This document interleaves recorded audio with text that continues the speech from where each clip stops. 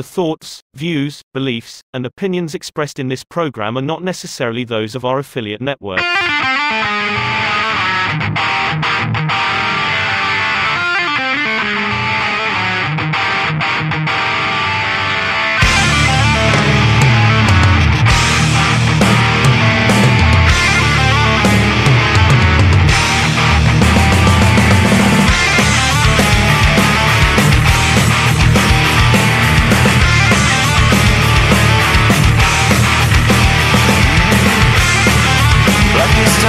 Inside dies. The chemicals are stained with lies. I know I can find a way to break through. Pain is rising up.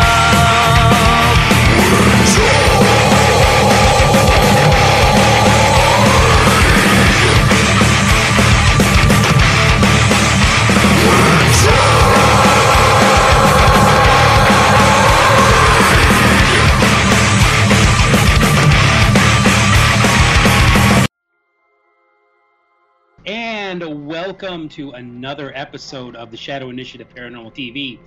We are your hosts. I am Rick Hale, ghost hunter and author, and with me, as always, is self-proclaimed world's sexiest paranormal investigator and author, Stephen David Lancaster. It sounds so much better when somebody else says it. I'm self-proclaimed, though, Stephen.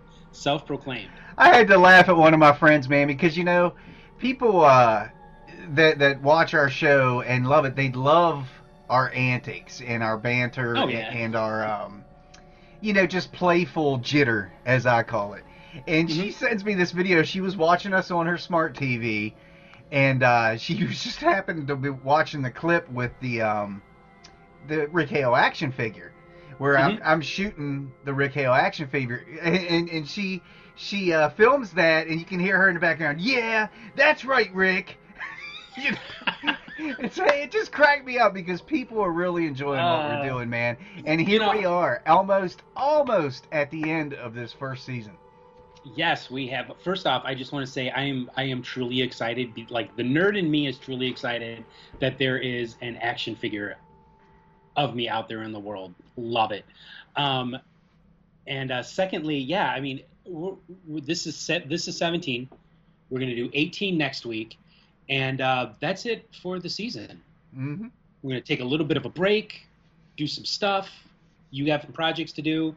We're going to do a little bit of traveling this summer, and then we're going to come back fresh and new with some more guests, some more fun stuff to talk about, and of course, Stephen being the self-proclaimed world's sexiest paranormal investigator.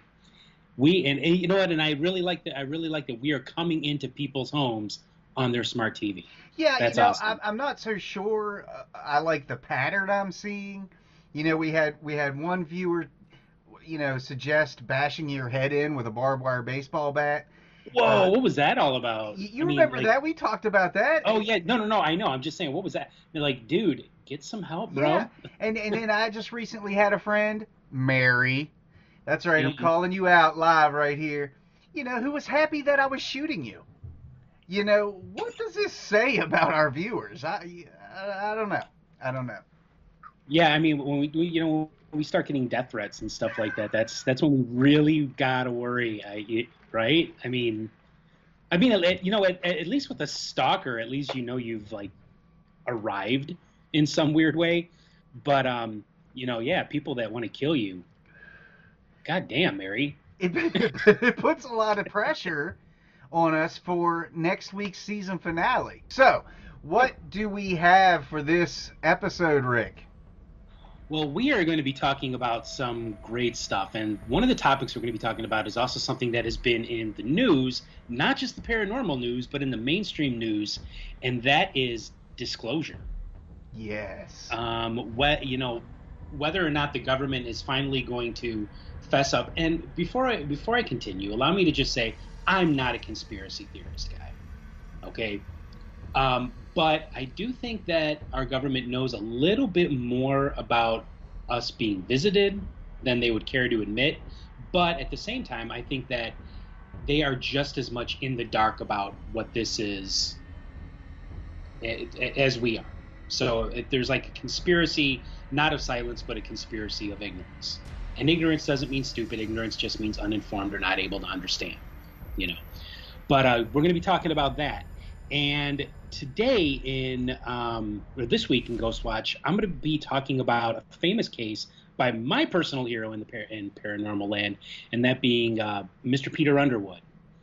He was for 33 years the president of the London Ghost Club, and this is a really strange case that he worked. And I wrote an article for the SpookyIsles.com, and it's called Peter Underwood versus the Vampire. So, nice. We're going to be, so we are going to be getting into that. And Steve, what do you got for us? Well, thank you for asking. We're going to start out Rick's segment on the non-disclosure. Of course, I'm going to play devil's advocate so we can have conversation. But we're going to start that out by talking about client confidentiality. Oh, I like that. When is it right? When is it not? You know, what you see a lot of people out there that just are constantly throwing out, I've been here, I've been there, here's the pictures, and we're going to talk about that. I've got a great haunted salvage for this episode. We're going to bring up a Dybbuk box, one that I have here in my house, one of the few things that I believe could have an attachment. So we're going to talk about that. It's a very tragic story. If you guys at home are sensitive to things that involve children, I'll give a warning prior to it, and you can just tune that part out. So yeah, we're going to talk about that stuff. Rick's going to talk about Peter and Wood, and I'm really starting to see a pattern here. Last week it was the clap. This week it's Peter and Wood. It's Peter Underwood, my friend. Show some respect. Hey, Peter Underwood. You know, it's all about perspective, Rick. Yeah, it's all coming into focus here. But when we come back, guys, we are going to talk about client confidentiality. You're working somebody's case. Who should you say something to? Who should you not say something to? Or should you say anything at all? So you guys check out this commercial, and we'll be right back. Do you enjoy reading about the paranormal? Check out the highly rated literary works from us, the hosts of Shadow Initiative TV. Paranormal investigator Rick Hale offers you the geek's guide to the strange and unusual, poltergeists, ghosts, and demons. Bullets, Booze, and Babes, the haunted history of Chicago and Illinois.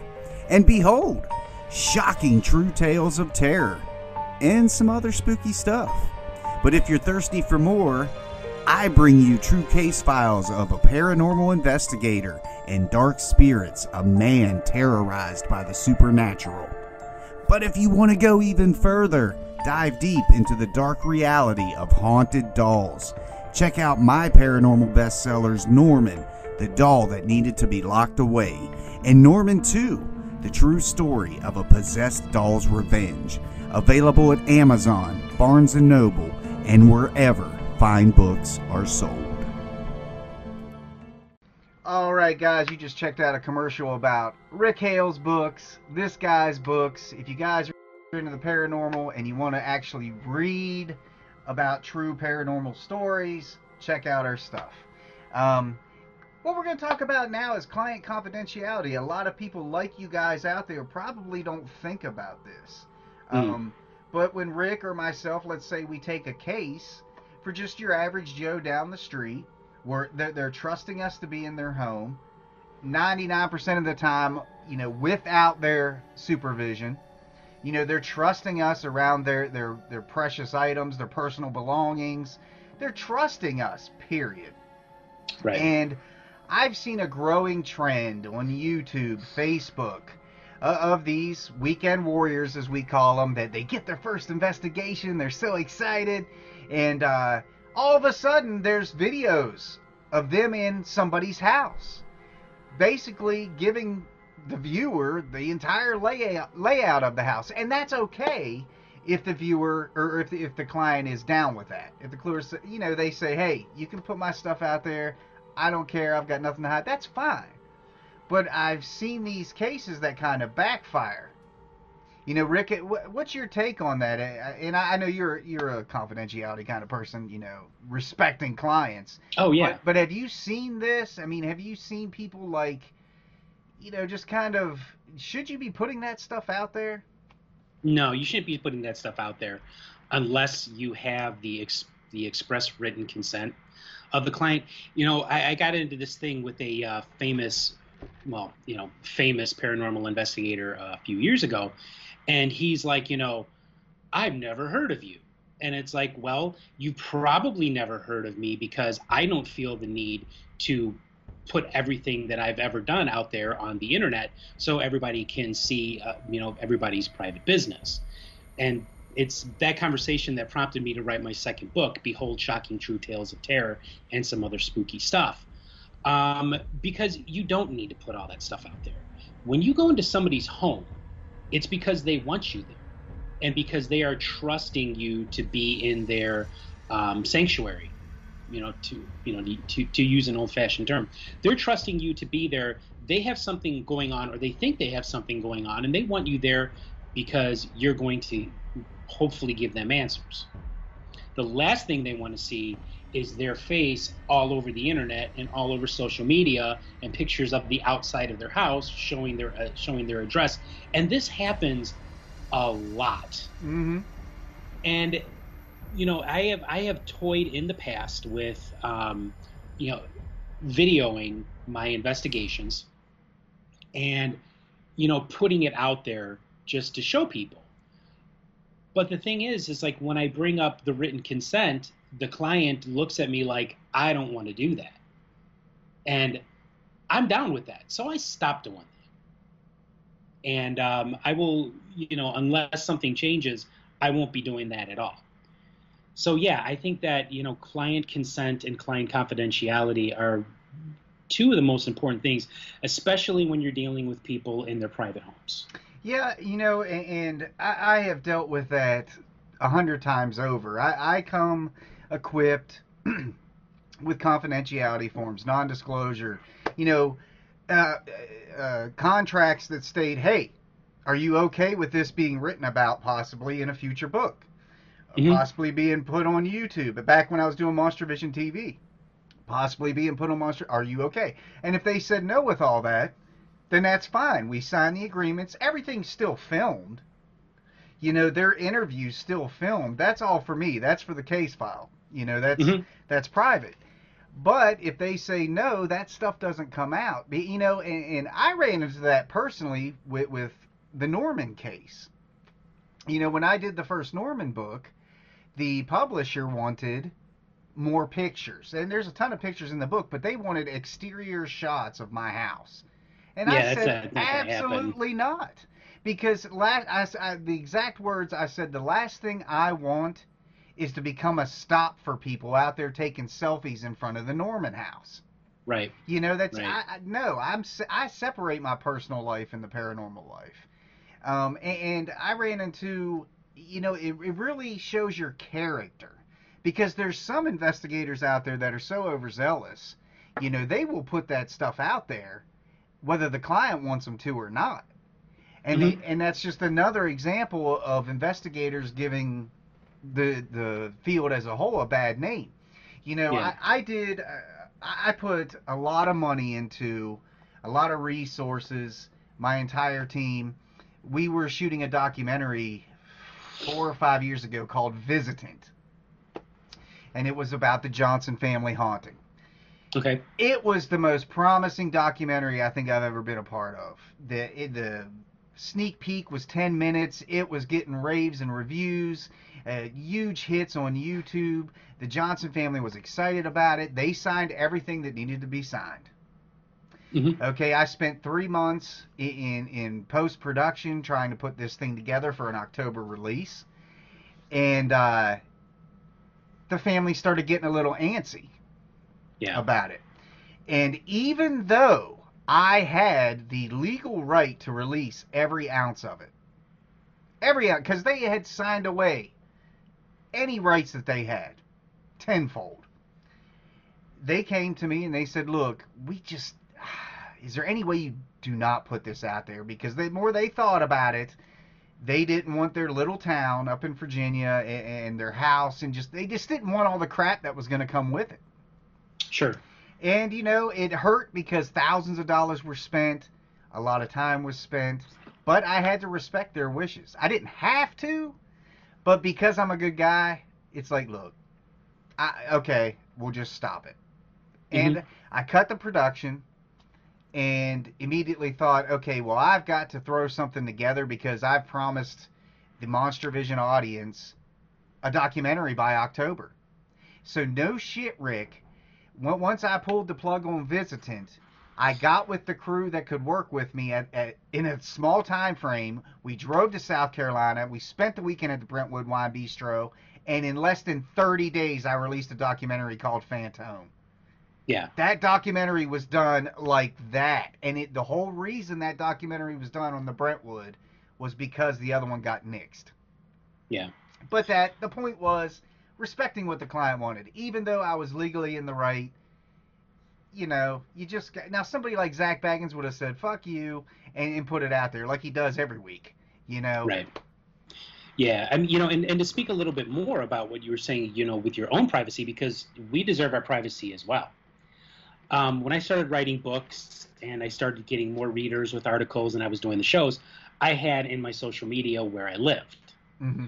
And a lot of people are under the impression that I live, within Chicago city limits, and we actually live about 30 miles north. Mm-hmm. Although I'm originally from Chicago, we don't live there. Okay, so. My wife is like, hey, look, you're doing these shows. You're starting to get a lot of readers. Can you please take out where you live? Done. Because it's like, not only do I deserve my own privacy, but my wife and my son and my family, they an extended family, they deserve the privacy as well. So it's all an issue of privacy. Everybody deserves their own privacy. But with a movie like Visitant, I think that's awesome, dude. That although you had every legal right, they signed all the paperwork, and I was wondering what happened to that, because you never told me what happened with that, because I was looking forward to seeing that. And but I think that's awesome that you were like, okay, I'm gonna be a solid dude about this, and I'm just not gonna put it out there. But Phantom came out of it, which was fantastic. It still blows my mind, because that was just like, I can't believe how fast that came together. But to kind of keep it into the same tone of what we're talking about, you can't always avoid it either. In my books, I don't put, how it always has the little author bio and where they live, the town anyway. I think my first book I put my hometown. I think my second book I put a town like 3 towns over. I've never actually, but you can't always avoid it. People will recognize you. I can remember going into Lowe's one time in Myrtle Beach, a guy yelling down the aisle, "Hey, Ghostbuster!" And narcissistic bastard. And I had no idea who this guy was, and I'm like, what the? Recently, and I may have told you this, or maybe it was somebody else. We order Pizza Hut every so often, when it's just one of those lazy nights, and because I like my hot wings. And the driver, he's coming for delivery, and I'm standing out there, and it really bothered me because I wasn't really in Paranormal Steven mode, with the hat, and I was in like a tank top. I maybe my boxers, I don't know, man. And this guy, he goes, "Man, we've kind of been asking each other down at the Pizza Hut." He's like, are you the guy that wrote the whole Norman the Doll thing? Is this where it happened? I was like, shit. Oh, no. And I was like, yeah, that's me, man. He's like, oh my God, so all that shit really happened? He's like whispering. We're standing outside. I'm like, why are you whispering, dude? And I'm like, yeah, it really happened, man. He said, at this house? And I said, yeah, man, his face just got white, dude. I was like, I'm never going to see that delivery guy again. But there it was, just, it gets out there. There's sometimes you can't avoid it. But there's many times when you're in control of somebody else's destiny, when you take that responsibility of the case, you need to respect what those people ask. Yeah. Unlike... Go ahead. I've never been recognized. I'm sure that probably 99% of the people out there are still thinking, Rick Hale, who the hell is that guy? Who the hell? Who the hell is that guy? But yeah, you know, it's everybody deserves their own privacy, and you know, no matter who you are, and I think that too of like you know, real celebrities, like people who are, you know, making hundreds of millions of dollars to be in movies. It's like paparazzi, dude, get a goddamn life, man, and just leave these people alone. And there's a certain, you know, you can't complain too much because there's a certain responsibility you just have to accept. You know, when you like us doing this show, you know, if somebody sees us and says, "Hey, you're the guys that do that," we can't, you know, put them down for that. No. You know, we're putting ourselves out there. You know, right? That's just something you got to do. And that's something you got to do as the self-proclaimed world's sexiest ghost hunter. Exactly. You try living up to that, man. You know, like I said, I live up to that every day. I mean, look at that chin; it's perfect. Oh, the grooming is magnificent. It's magnificent. Yeah, it is. No, but seriously, it's yeah. I mean, people. For the record, guys, I don't really see myself like that. But yeah, I mean, don't either. Everybody deserves their privacy. Well, you know, one last thing I'll say before we move on here is I've had clients, a restaurant in particular, which I'm not going to name, was absolutely fine with me publicly putting this stuff out there because they knew it would draw them business. But that came with a little disclaimer. There were certain pieces of evidence and certain elements about the case that they did not want made public. And these were darker elements. They didn't want that reputation out there to scare people from coming. Hey, Delu. What was the last thing you heard? Did you get the Steven Android thing? No. I said, oh God, he's finally shut up the Steven Android. Oh. Wow, Rick. Cut deep. You're welcome. That cut deep. But what I was saying is, you know, a particular restaurant...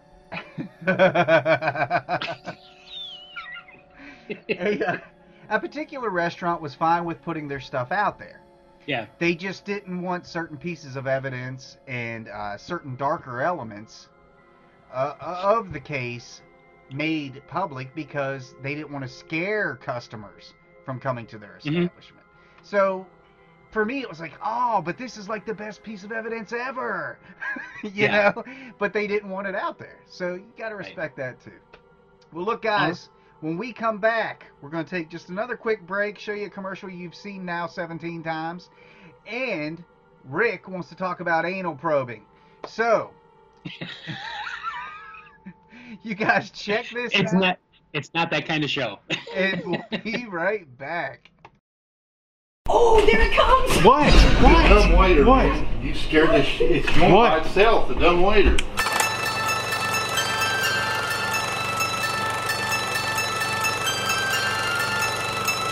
Every hair on my body stood up, and there was definitely a ghost.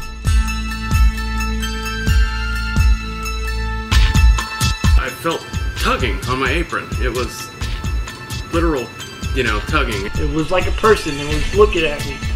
And I turned my head, it turned its head, and then finally when I stepped towards, to go back down the stairs, it shot across up into the upstairs dining room. I know that house, and there's something strange going on there. It really got me very, very scared. And out of that room, you just heard this low, guttural kind of sound. I can't really call it a growl, but it was a menacing, low sound.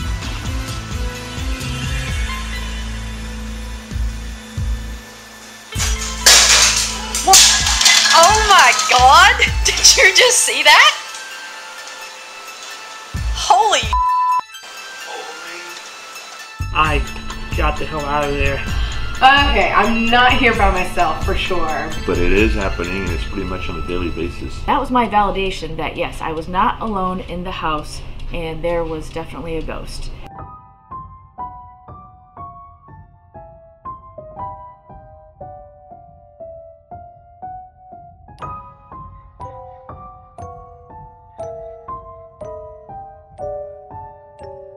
and it was Essie.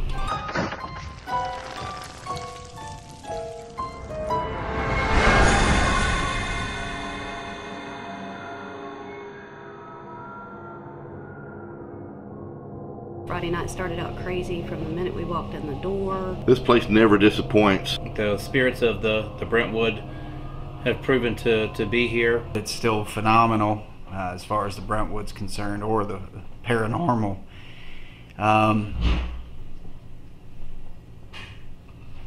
What was that?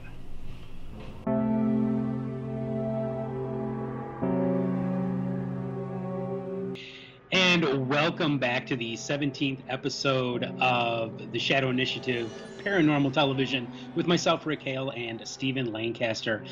Before we left, we were talking about anal probing. We will not be talking about that because we really don't want this ending up on Pornhub. So, Stephen. Again. Yeah. Stephen has been on Pornhub, so look it up. So, disclosure.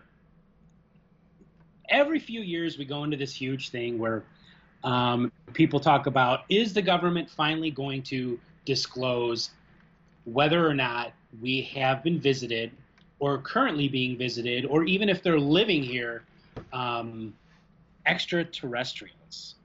And there has been a huge amount of sightings, even made by the military, and even the military is coming forward, and it's like, yeah, we saw something flying around in the sky that we don't understand what it was.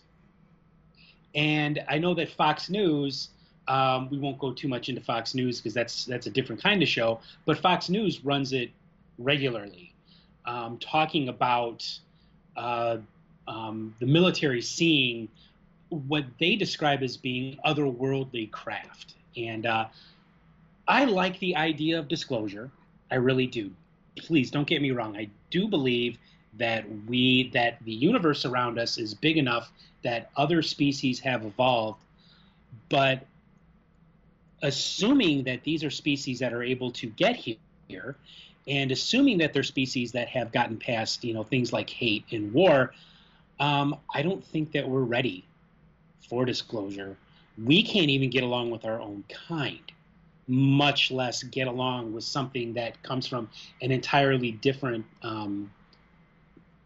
evolutionary track. It's just, we got the Israelis and the Palestinians right now doing the El Ducerino over there in the Mideast. We can't get along with people of different colors, of different ethnicities, of different sexual preferences. We can't even get along with our own kind, being human. I honestly, Stephen, I do not think that we're ready for disclosure. I agree. And I'll say a few things before I rant. One, we would be arrogant as a species to believe that we are it. Mm-hmm. I mean, come on, as vast as our universe is, come on, that is just complete arrogance. That's why I can't stand our man-made science saying there couldn't possibly be life out there because there's no air and water. Well, that's basing it off of what we need. There could be creatures out there, or whatever you want to call them, that they don't require that at all. Now, I agree with you about putting this out there because I know exactly what would happen. Take Orson Welles in War of the Worlds. Mm-hmm. Dude, that was a radio broadcast that convinced people we were under attack by aliens. People were boarding up their houses. They were getting weapons. And that's exactly what would happen. It would cause total anarchy. Total anarchy. People are not ready for it. Yeah, they're not. And, War of the Worlds, that's just a really good example of what Hollywood and entertainment has done with alien visitation. They have always portrayed aliens as being the aggressor. Mm-hmm. Like Independence Day, coming down here and blowing shit up all over the world, and then taking over and killing us or enslaving us all. The movie with John Travolta, based on the L. Ron Hubbard book. I don't remember what it was called. But that was another one. They come down, they're the aggressor. And I really honestly think that we would wind up being the aggressors. in this. I think that if they were to send somebody down and be like, hey, live long and prosper, we're going to wind up blowing them away before they can tell us, we got a really good deal for you. I just don't think it's going to happen.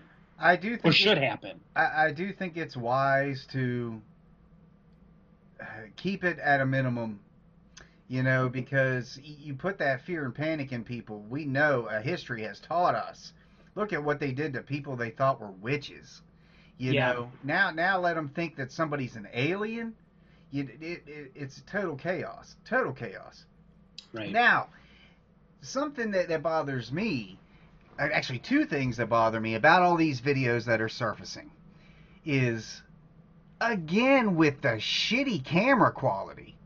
Mm-hmm. This is a fighter jet, a multi-million-dollar fighter jet, and the cheapest Android phone you could buy at the Dollar General would film better than that. Mm-hmm. It's like, that makes you wonder too. What's going on with that? And people need to understand that UFO does not always mean alien. When the Air Force says we've got an unidentified flying object, that just means it's unidentified. That could be somebody illegally in airspace. It could be anything. They just haven't identified it. That doesn't necessarily mean ET. Right. There's another thing there's another aspect to look at this too. I honestly wonder if this is also sort of a distraction. I've thought that. I have thought that. I knew that you would, because it's like, we have a lot of really bad stuff going on in the world right now. We're starting to slowly but surely come out of, the pandemic to the, the COVID-19 thing. And, we have a lot of problems in the world right now with war and whatnot. And so it really makes me wonder, it's like, is this just a distraction? Something to get people's minds off the really, really bad shit and to give them hope. There's nothing wrong with giving people hope, but if it's a false hope, that's wrong. Well, I've heard quite, plentiful theories, that do borderline conspiracy. Some I subscribe to, some I don't, some I look into further. Some may have a little bit of credence to them, who knows. Mm-hmm. But, a lot of people out there right now are saying that with every year that passes, our government is trying to control more. Mm-hmm. By giving the stimulus checks, by paying people to stay at home, just by the vaccine ordeals, saying you can't travel without it, stuff like that. Trying to force people into their way. And the whole coming out about this could be part of that. Like, you need us, our military, to protect you. And so I've heard those theories, and maybe it's just not really what we think it is, like you said, a distraction or part of a bigger agenda. Right. Yeah, I mean, as far as conspiracy theories are concerned, I think when, one of the things that you have to really consider about conspiracy theories is there has to be a lot of people involved to keep it shut, shut it up, to keep it going. And human beings, we are social animals by nature. And sooner or later, somebody has to open up their big, fat, stupid mouth, and they're going to, say something. And that's my biggest problem with conspiracy theories. Do I believe that there is a cabal of Satan-worshipping pedophile reptilians out there eating children? No. Damn it. No, I'm sorry. I don't. Am I the only one? I think that that's easily one of the most ridiculous things. And I'm sure I'll get dragged through the mud over saying something like that. But do I think that the government knows something? Yes, I do. But like I said at the top of the show, I think that they are just as much in the dark as we are, which is why people try to put a human spin or a humanoid spin onto this, because if we are being visited, it is by creatures that are vastly different from us, and we don't understand things like their physiology, we don't understand their psychology, we don't understand their motives, because technology, those four things would be so different from us.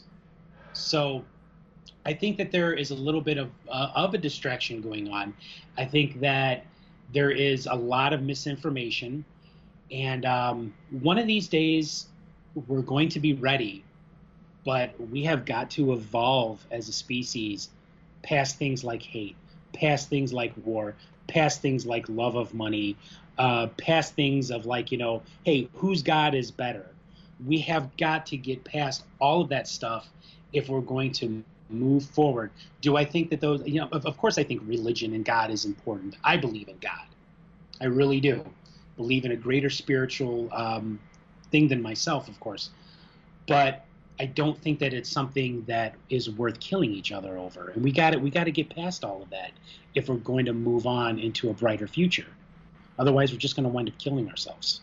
I don't fear much, but that is one thing that I do fear, is the day something like that happens, where we wake up and there are crafts all over the world, whether they're here peacefully or not, it does not matter.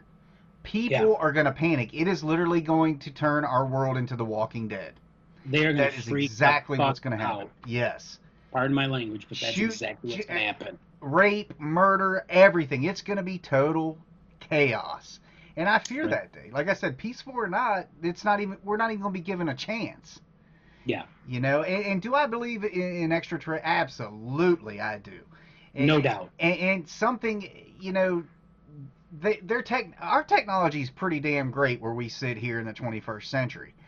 But to have technology like they do to come into our world undetected and stuff like that, I mean, we're a little fish on a big fucking hook. Yeah, no, I totally agree. And do I think that they probably have the technology to wipe us out? Yeah. Do I think that they have the technology to stop us from ourselves? Absolutely. But do they have the technology to stop themselves from us? You know what I'm saying? It's like the second, like you said, people are going to freak out. They're going to see these craft. And the next thing you know, you're going to have some dude shooting at it with a missile launcher or an AR-15 or something like that. And we don't have an international problem on our hands. We got an intergalactic one now, or interstellar situation. Well, that would be the most genius war plan, whatever you want to call it, war game ever made. Is all they'd have to do is show up and we would eradicate ourselves. They could just sit up there watching.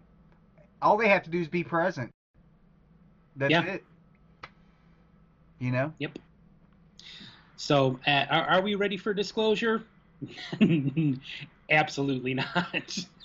No. Not even in our best of times are we ready to deal with a species that has evolved vastly different from our own.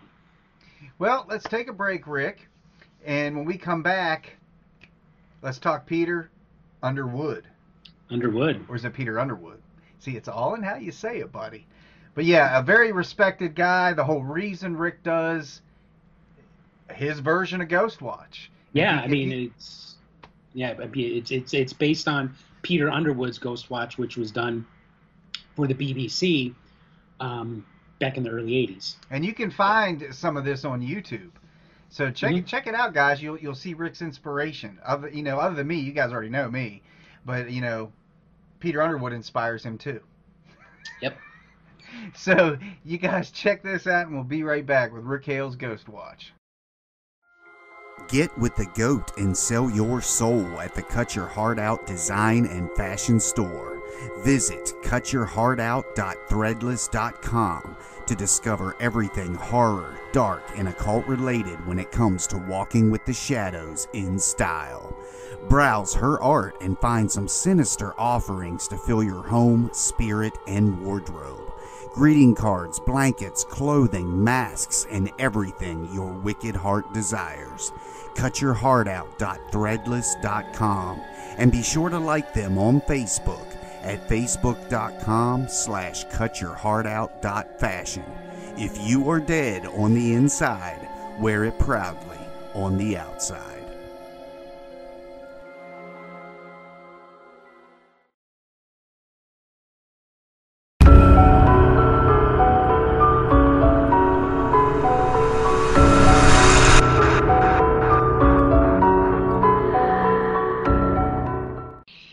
mid-1970s, Peter Underwood, well-known parapsychologist, wrote about a time when he was requested by a young widow to investigate a frightening string of events that affected her son.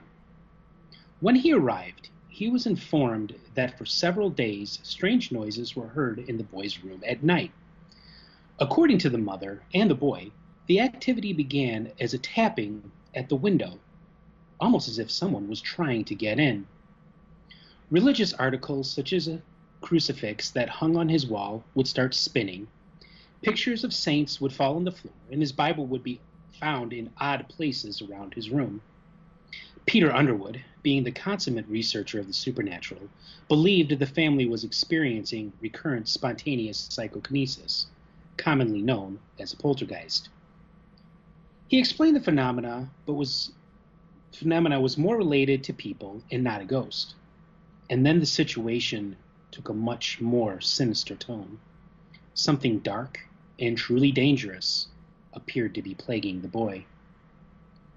While listening to the boy's claims, it was revealed that not long ago his father had died by his own hand. He committed the unspeakable act of suicide in the house, and the activity seemed to occur not long after that. With each passing moment, the boy's story only got darker. One night, he was awakened by a loud crash in his room.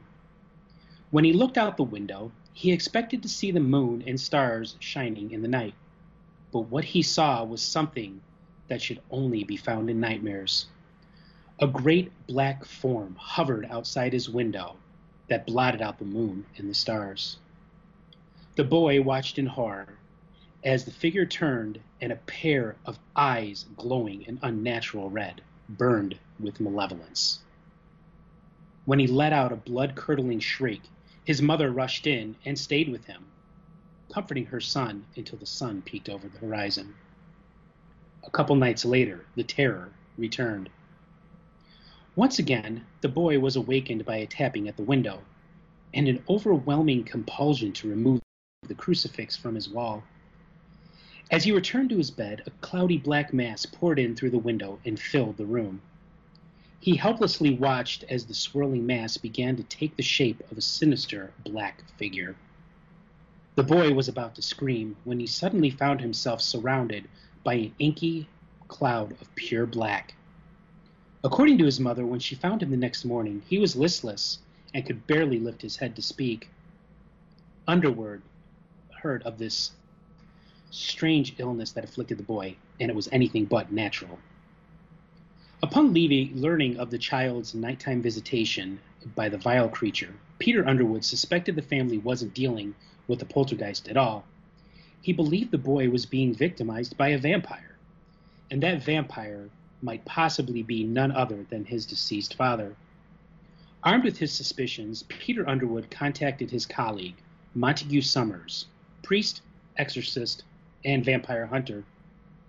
Summers suggested Underwood use the boy as bait to lure the vampire in and then dispatch it to the dark underworld from whence it came. When he explained his plan to the boy's mother, she shot the plan down without a second thought. The idea of using her son like some kind of worm on a hook horrified her. She then decided to take a more traditional approach. She contacted a priest to come and bless her son's room, and, as you might expect, it only made matters worse. A couple days after the blessing, Underwood received a panic call from the mother. She explained how she had her son's room blessed, but it didn't relieve her son of the creature's attention. When Underwood arrived at the house, he found the boy in another room, lying on a bed. His condition had grown worse, and the boy appeared to be on the verge of death. Underwood also noted a foul odor that hung thick in the air, an odor that reeked of the grave. The parapsychologist knew that something had to be done, and only Montague Summers could help. When Underwood visited his friend, he reported that the situation was becoming dire and the vampire was becoming more deadly. Peter Underwood feared the boy would soon die and his soul would be lost.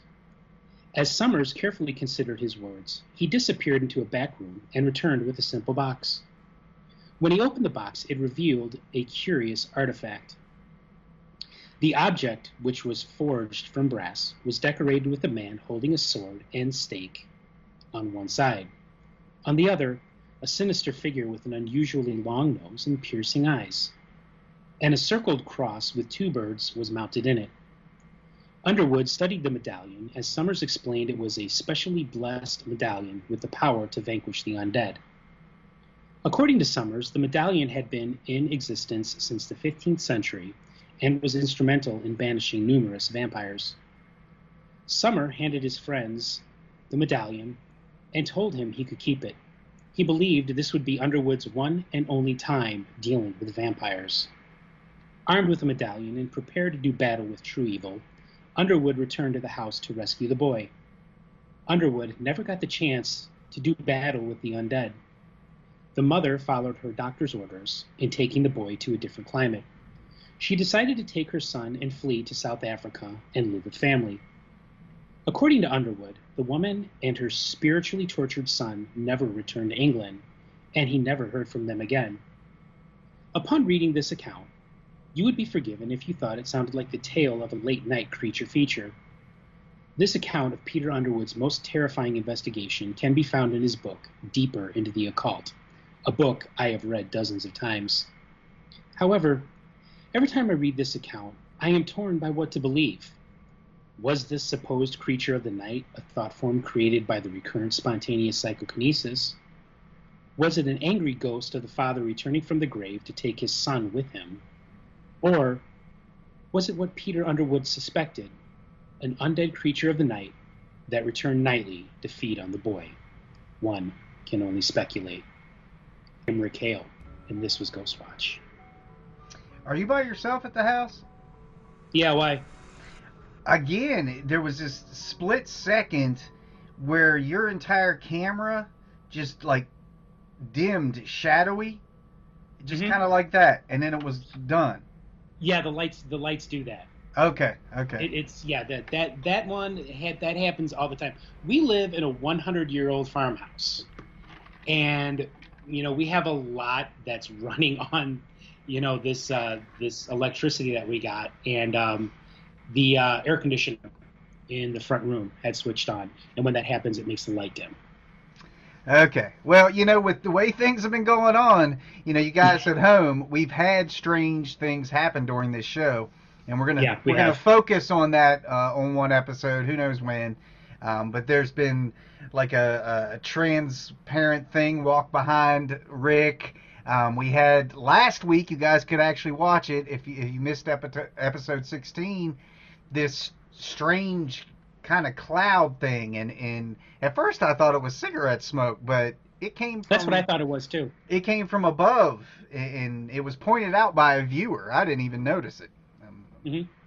But so yeah, that article can be found at spookyisles.com, and if you're like me and you love everything English, ghost story, that's where you're going to find it. Spooky Isles, which is run by David Saunderson, a really, really great guy. And, check it out. And also check out that book, too, Deeper into the Occult by Peter Underwood. It's one of my favorite books. It's one of the very first books that I had ever read as a researcher. Peter Underwood, Deeper. That's all you guys need to know. You can't make this up. He's providing the information. Yeah, all we're missing here is that's what she said. Well, look, guys, what is that? We're going to take a quick break, and when we come back, we're doing a haunted salvage with a Dybbuk box. So you guys definitely don't want to miss this. We'll see if anything happens. And, so you guys are with Rick and Steven. When we come back, haunted salvage. Looking for unique handcrafted gifts or accents for your home, office, family, or friends? Check out Shadow Creations, your one-stop custom shop for one-of-a-kind designs for the eclectic mind. Unparalleled creations by Christina. Like Shadow Creations on Facebook at facebook.com/CF Lancaster. and stay up to date on her daily releases, available to you and easy to find at etsy.com/shop/Motley by Christina. Shadow Creations. A little motley, a little curious, a little bit different. Browse Shadow Creations at etsy.com/shop/Motley by Christina. All right, Rick, what's your thoughts? You know, give people the Dybbuk box, man. What do you think about the Dybbuk box?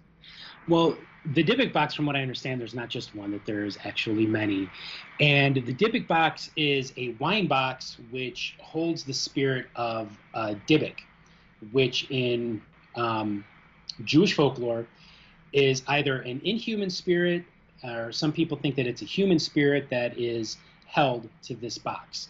And I know that the one that was in the news, is now owned by Zach Bagans' traveling roadshow of the strange and unusual, his haunted museum there in Las Vegas. He supposedly has the real Dybbuk box, or the most haunted one of them all, and it caused a great deal of problems for the people that have owned it. They felt like their life was cursed. And I personally don't really know what to make of the Dybbuk box. Do I think that objects can hold the memory of a spirit? Yeah, I do believe that. After my dealing with a haunted butter churn in Lake County, Illinois, back in the mid '90s. But as far as the Dybbuk box is concerned, man, it is definitely one of the more frightening of Norman, in my opinion. But you have a Dybbuk box. I do. You have one of these. And there's a religious practice that goes along with this. Like, let's say somebody dies, they'll take a box, and to my understanding, it could be any box. And you're basically putting in items of that loved one to try to, keep their spirit, however you want to word it. Thus, long story short, making it haunted. Well, I acquired one with a very tragic story. And before I bring this thing out, I'll give you a streamlined version of this story. This happened in Turkey, okay, during World War II. And there was this little girl, young girl, and this is the sad part of the story. If y'all don't want to hear about this, just skip ahead when you can, or just come back here in about 5 minutes. She was constantly being raped by her father. Okay, this was a young girl. I want to say 5 to 7 years old, maybe not even that old. And he was hiding it from the mother. Well, the mother happened to catch him in the act. And the guy panicked. He had his hands around the little girl's neck. I guess that's how he was forcing himself on her. So he panicked and he killed his wife. Because what was she going to do? She was going to get, obviously, she was either going to kill him or go to the police, or whatever it's called over there in Turkey, the law enforcement. And so he killed his wife. Well, then he had the little girl to worry about. So he killed her too by strangling her. Then he killed himself.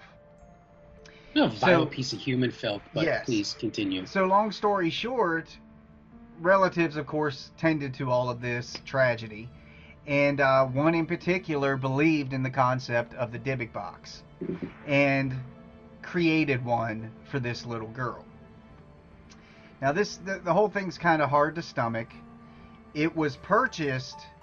A guy in Turkey owned it for the longest time. I can't say names, but it was purchased by somebody, believe it or not, in Myrtle Beach, South Carolina, years and years ago. Well, they had this thing. They collect haunted objects. They're really into the paranormal. They don't really investigate it. They more or less bring this stuff into their house and just observe and report. That's their gig. That's what they do. Well, this thing was bringing... He could not keep a relationship. Any woman he would bring into the house would just get this overwhelming feeling of dread. He just couldn't have anybody there. And bad things would happen. He would have, ever since he got the box, the worst luck in the world, that kind of thing.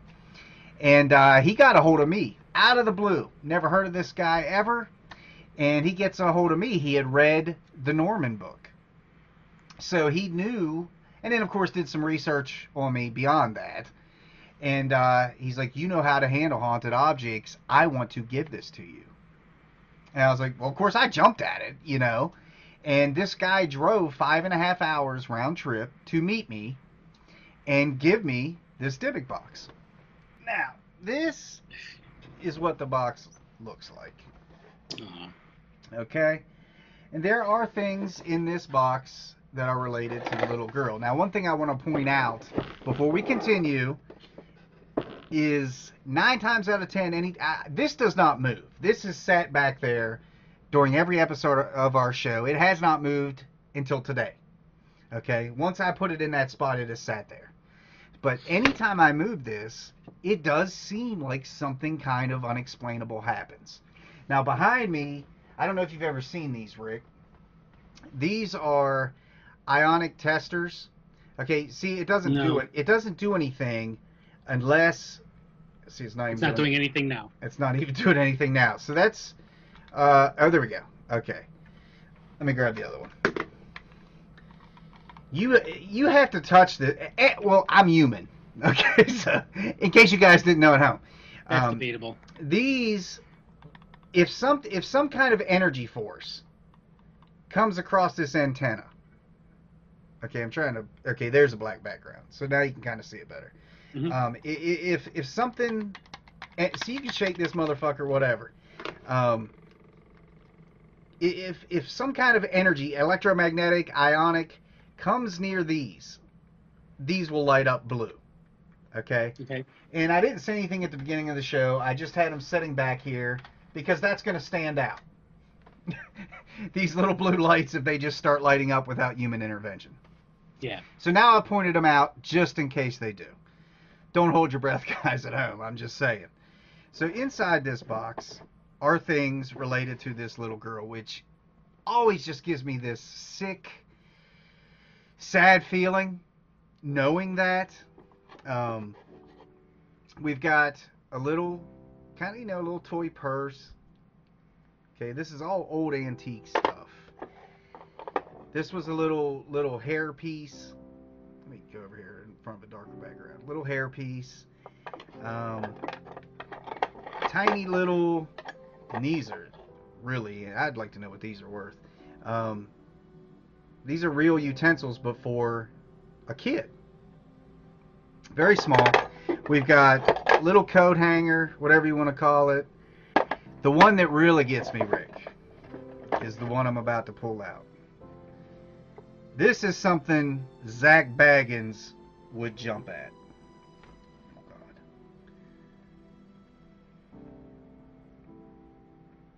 God. Oh. I just got freaking cold chills. Yeah, so did I. This was the little girl's nightie. Oh. Okay. So to have that, it's mixed feelings, if you know what I'm saying. I can't get the goosebumps off of me. Because this little girl was raped and killed. And that's her stuff sitting in front of me. Some girl that I've never met, I can't say names, I can't, this is one of those confidentiality things that we were talking about earlier. Can't even say the name of the guy who sold it to me. And that's why I chose to talk about this. It does look like, I believe that this box was probably hers, because it looks like up here, there was maybe a mirror. A mirror, yeah, I was going to say that. But it's haunting in itself, just to know that story and to have this item. And like I said, I don't mess with it much. I haven't even, tried to provoke anything out of it or anything like that. It just seemed like anytime I moved it, something would happen. As of right now, nothing that I'm aware of has happened. But I don't know where to go from this, man. It's like this, just the whole aura. It's an honor, I guess, is one way to say it. Like, this was important to somebody's family, Yeah. And it's in a place now where it's always going to be protected. You know what I'm saying? But to that energy, that's, I don't know, it's probably psychological that makes me feel the way I do, but I don't know, man. What are your thoughts on everything? I don't even know where to say now. I'm losing my words. I would just hope that her sweet little soul finds the rest that it needs, because for a long time before I got sick and lost my leg, I worked with kids who were abused, and nobody really understands what it's like until you look into the eyes of a child who is abused in such a way, and how dark and empty their eyes are. And if her little soul is attached to that, at least it's with somebody that is going to take care of it. But I just hope that one day she finds the peace that she needs and can move on to another life. Now, there's never been anything in this house that would lead you to believe of a small girl presence or anything like that. Like I said before, maybe something would fall or the lights would flicker or something. Nothing really drastic, and it could all just be coincidence. Zero happened just now, Yeah. So it's different than your typical haunted objects, because like with Norman, there's an entity in that thing. Is it there by choice or not? Is it trapped? Other Right. haunted objects, you're dealing with a dead person, just to put it bluntly, but the story with that, I don't know, man. It's just, like I said, in my mind, it's probably just psychological because of knowing it and knowing more than what I can actually say. But I think that the story is more haunting than it actually being a haunted object. Yeah, I agree. Well, with that being said, let's get out of this somber mood here at Shadow Initiative Paranormal TV, and we'll take our last break. When we come back, it'll be Rick and Steve rambling time, and we'll see you back here in like 2 minutes. If I have to fix this thing one more time, I swear I'm canceling the show. I'm canceling it.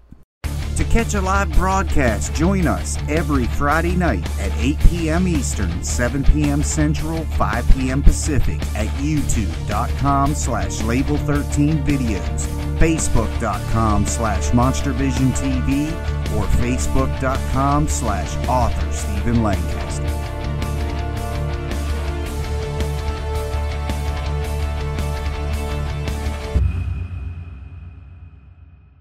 No. What's this jag? What's this jag stuff?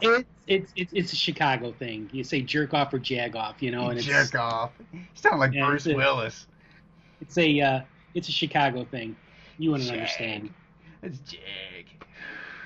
I don't understand. I don't even know if I want to understand. Anyways, welcome back, guys, to the great Shadow Initiative Paranormal Television. We are on episode 17. We've got one more to close out our very first season, and we can't thank you guys enough for helping make this season just amazing. Thank you so much. Yeah, it's considering the fact how a lot of these shows come and go after a few episodes, to have 17 under our belt, and we're about to do our 18th, it's very impressive. And we have intentions of coming back. Yeah, with better guests. Well, I don't want to say it that way. No, with more guests, great guests.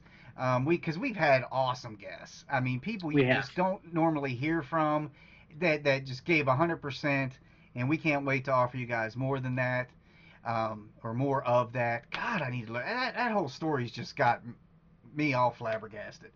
I shouldn't have put myself in that mood today. Anyway, we may, we're taking the summer off, but like Rick and I talked offset, we may get a burr in our ass mid-July and say, hey, let's do a bonus show. Shadow Initiative summer special. Kind of like they used to do back in the 80s with television shows. Like they would have the entire season of a show and then take the summer off, a summer hiatus. But then they would, they throw the old dog a bone, man, and give them a new episode. And maybe we'll do that. It'll be like the DVD bonus episode. You know, the director's cut. Maybe we'll do a show, and then we'll film me and Rick watching our own show, and lending commentary. So it'll be like the commentary of us watching us being us. It would be like, MST3K, man. Mystery Science Theater 3000. Exactly. Well, I'll do little silhouettes of me and Rick down in the corner. Yeah, and we can be pointing and saying, ah! Whatever. Look at this guy, Steven, over here. He's bald underneath that hat. He's jagging it, man. He's jagging. No, don't even do it. Jagging it? That's not a... No, that's not. That doesn't sound right. So how would you properly use jag? Rick's been throwing like Chicago slang. Oh yeah, it's like hey, look at this jag off over here. Look at this jerk off over here. It's like it's Chicago slang. So see, it's off, like you have to say off. You have to follow it with off. So it's like a you can say off, or you can't say it, or you could say it. You don't necessarily have to, but you can if you want to. Just say, yeah, that guy's a jag. That's Chicago-ese, my friend. Chicago-ese. Chicago-ese. See, guys, you learn something new every episode of Shadow Initiative Paranormal. So it's basically an extension of jack off? Yeah. There you go right there. Jack off. Yeah. But we say jerk off or we say jag off. Oh, my God. Rick, man. I am so sorry that we are bringing this to you. I'm so sorry. There's so many. God. And it's also too, like, a couple of times on the show, I had to catch myself, saying the word front room, because here we say front room, and people are like, what the hell's a front room? Or what the hell is a batch room? Or something, So it's like you kind of have to catch yourself. Like, my wife gives me hell all the time, because instead of this or they or there or the, I'll be like this, there, dat, and so it's like, yeah, I sound like super fans on from Saturday Night Live. Hey Bob. Well, for me, hey, how's it going there, Bob? I've experienced that because I'm like a crossbreed. I grew up in Maryland, which is like in the middle. I'm not a damn Yankee and I'm not a Southerner, right? Yeah. In the enemy's eyes. So, but then after college, I moved to New York. Mm-hmm. Okay, to them I sounded like a cowboy. That's how they referred to me up there, cowboy. Then from there I moved to Myrtle Beach. So then to them I sounded like a Yankee. But with all that, I gained like a dialect that sometimes comes out northern and then sometimes comes out southern. The ways of wording things, like up north, we say, man, that's wicked cool. That's wicked. Mm-hmm. Wicked's a word. Down south, like I'm used to when I go to the grocery store, hey, grab a buggy. Down south, they're like, what's a buggy?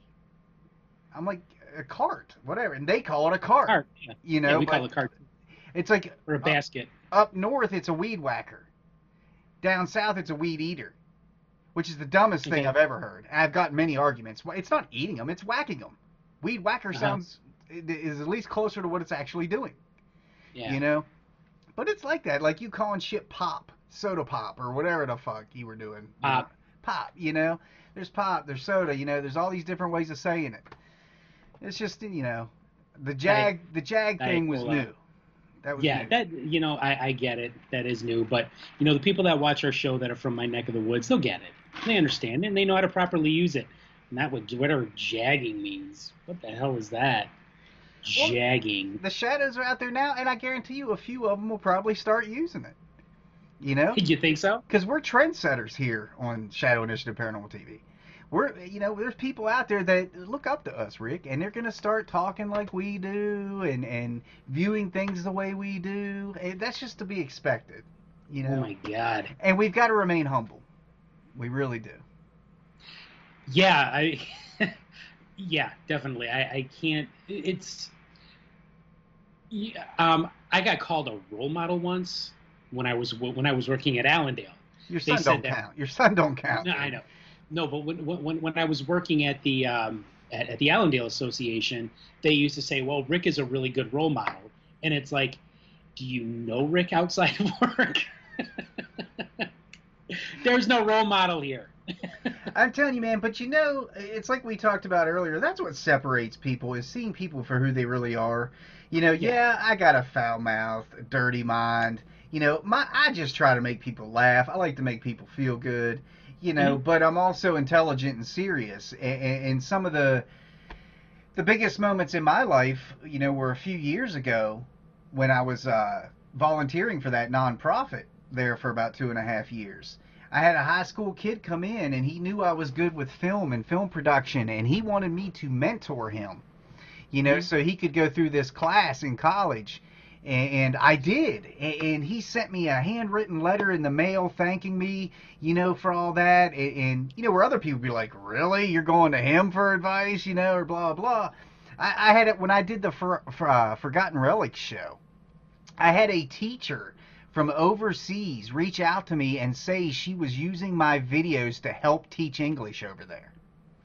And that made me clean up my act on that show. Because, you know, I was F this, F that, I'm smoking. That was back when I was drinking, you know, so I was drinking during the show, making it a fun show about antiques and toys. And then all of a sudden I knew that students were going to be watching.